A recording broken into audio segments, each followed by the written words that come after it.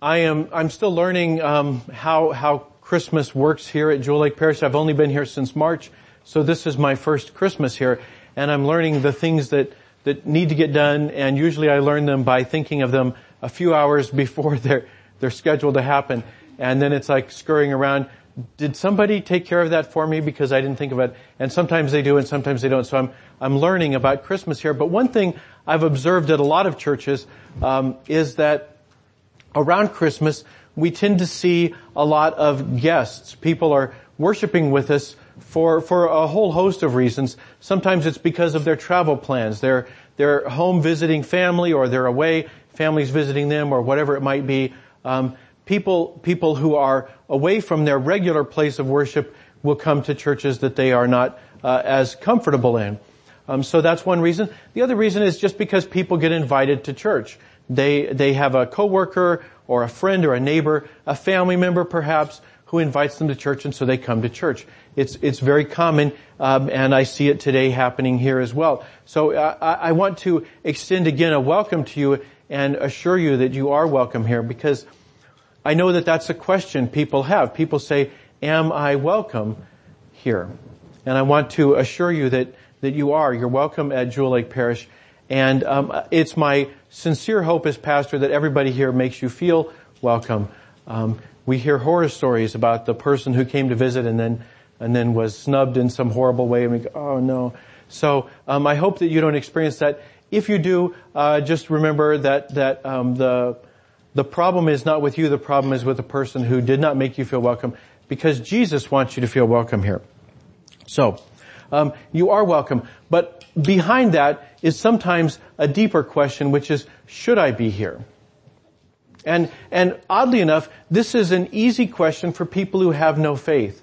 If you are a person who is not religious, it's very easy to decide to come to church with somebody. You can just do it as a courtesy, right? You don't believe anything about the church, but you can do it because mom or because your neighbor. It's just a nice thing to do. Okay, fine. But even then you may be asking yourself, well, what if they do something that's uncomfortable? What if they start hooting and hollering, or what if they dance around, or whatever it is? You may say, well, what if they do something that's uncomfortable? Or am I lending my support to whatever it is that goes on in there? So even people who aren't religious can find reasons to be uncomfortable going to a church. But I think what they should realize, what most of us do realize, is that they're not the only ones who have questions about should they be here. There's all kinds of reasons people wonder, should they be in church? They wonder, how long can you go before suddenly it becomes wrong to go to church? Like, I was here in Easter, but I haven't been in a church in a long time. Is that okay? Should I be here? Is there something wrong about that? And again, if you're wondering that, the answer is yes, you are welcome here, and yes, you should be here. But other people have got deeper questions. They say, well, yeah, I've been in church, but I'm divorced. And when I was a kid, the preacher in my church said that was wrong, and that people who were divorced weren't welcome in my church. And so I've wondered, is that the truth? Other people wonder, well, I'm not divorced, but the reason is because I never got married. Is it okay to be in church if that's the case? Other people say, well, we're married, but we didn't wait until we were married. Or other people say, well, I'm gay, or they say, I think I might be gay. People have got all kinds of reasons, and they've got all kinds of things going in their head that make them wonder, is it okay to be in church? Sometimes people say, well, as far as I know, I'm okay, but when I look at my life, it is such a mess that I have to wonder if God is unhappy with me. And so if God's unhappy with me, do I dare get any closer to God? Because then, instead of just making my life miserable, He can actually destroy me. So a lot of people have got questions like this when they come to church. They wonder, not only am I welcome here, but should I be here? Should I be in this church? Excuse me. Hi there.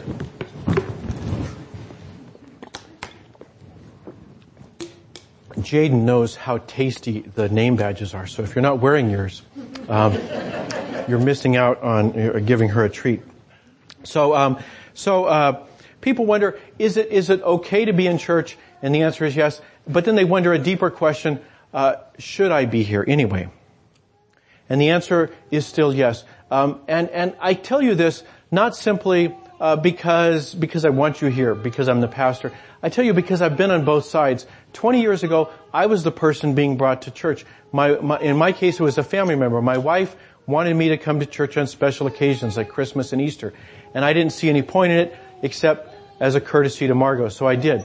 I came to church, and I know that having been on both sides, I want you to realize that you are welcome here. The reason is that it's not our church, and we don't get to set the rules. I don't mean us as individuals, but I mean people. We don't get to set the rules on the church. Jesus does, because it's His church. And Jesus knows all of your story. He knows the things that make you uncomfortable in a church. He knows the things that make you happy in a church. And He says, I want you here. And the reason is because He wants you to know about God's love.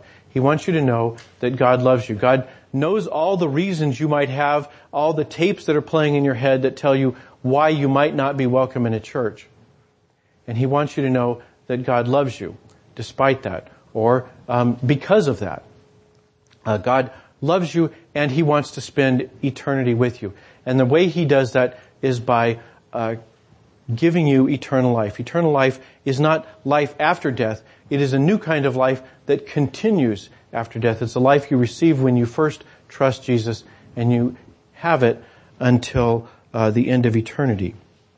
So Jesus wants you to know you have that. But people say, well, yeah, but I don't know. I don't know about that. Is that true?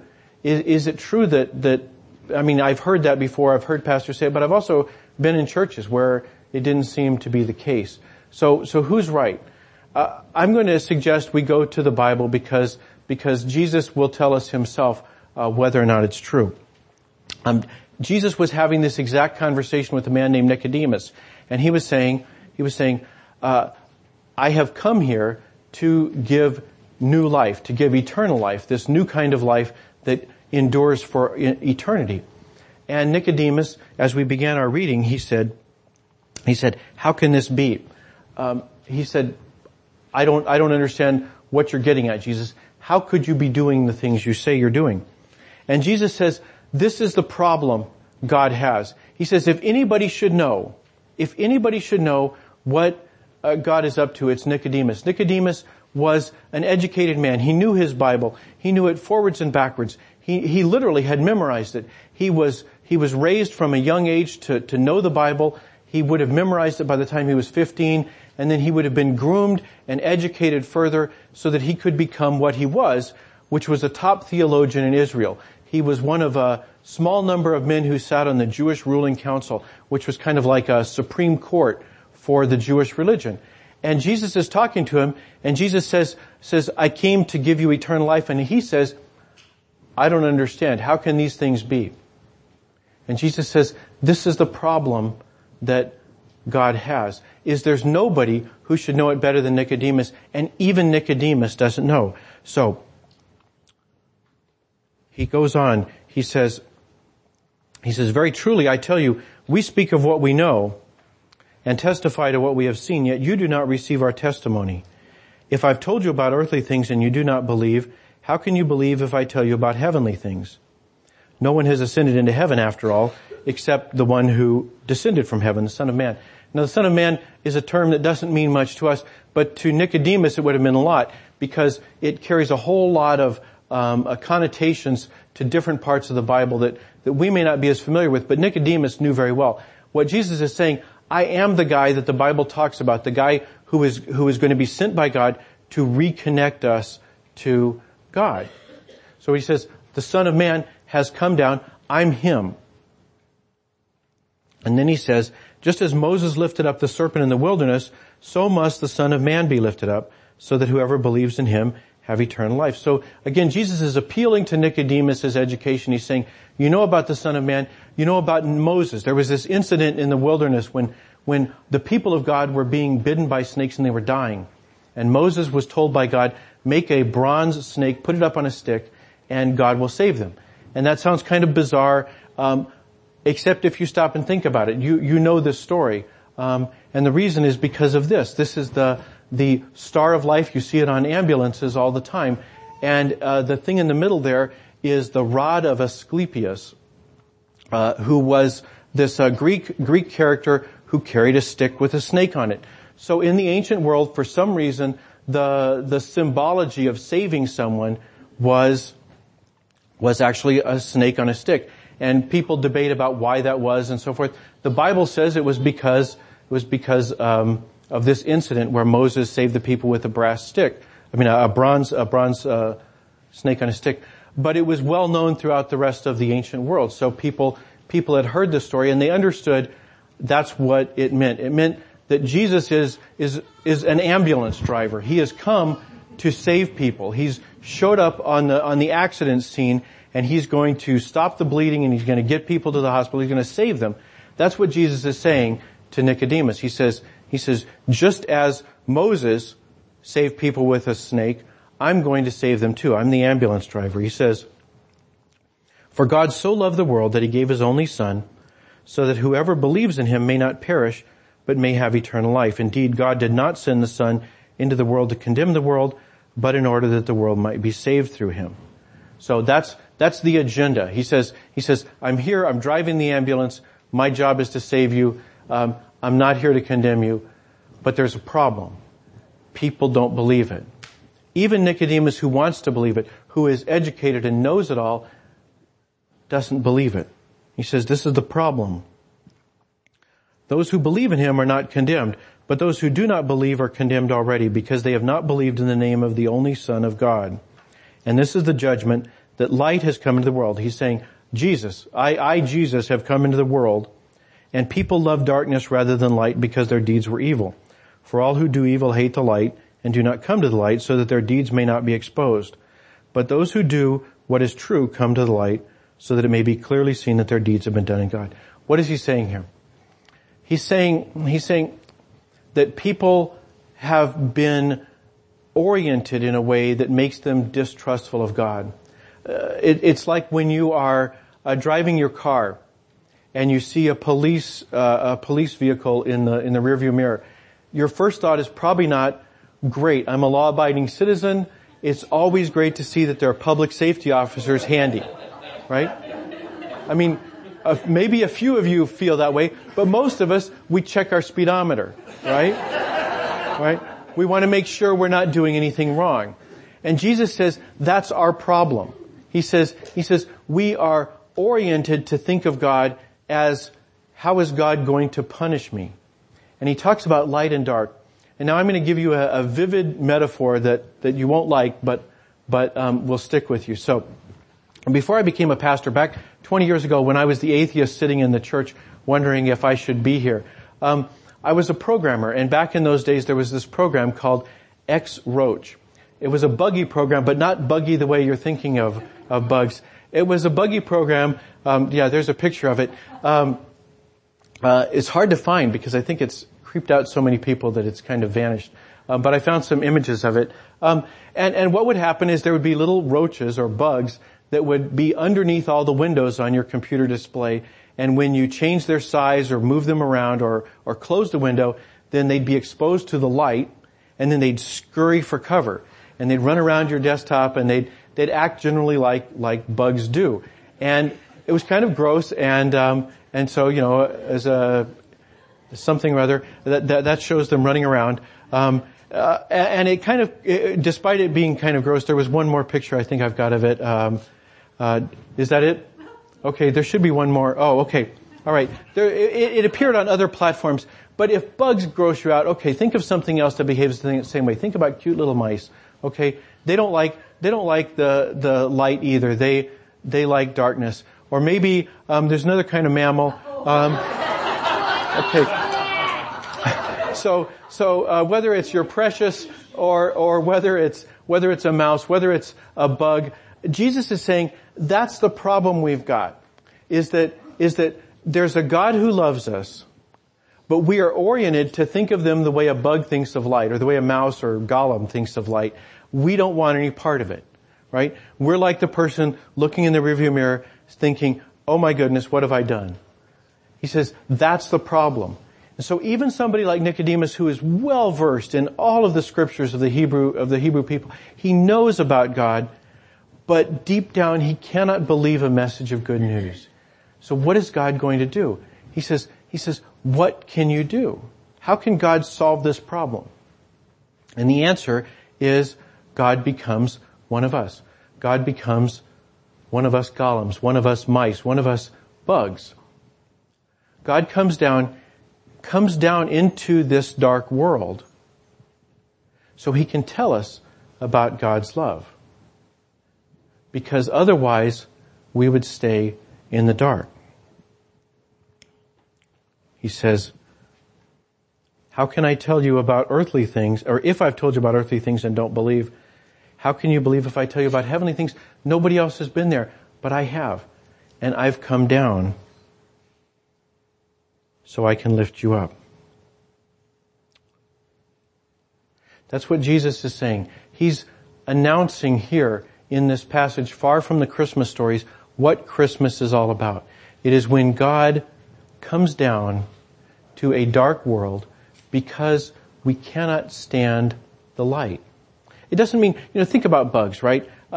Some of you are resisting this. I'm not saying you're as bad as could possibly be, right? There are perfectly fine, upstanding bug citizens, okay? There's a mayor of Bugville, okay, and everybody admires him. But the point is, he just doesn't like the light. Okay? Jesus is saying, there's perfectly nice people in Israel. They just can't believe that God truly loves them because they know the things that are going on in their head. They know about their past. They know about their baggage. They know the things that they've done wrong, and they cannot believe that when they see God in the rearview mirror, that he's not going to pull them over. That when they venture out into the light, that God's not going to step on them. And Jesus is saying, the only way I can convince you of that is by coming down here and becoming one of you. So he says, do you trust me? That's what Jesus is here to ask us.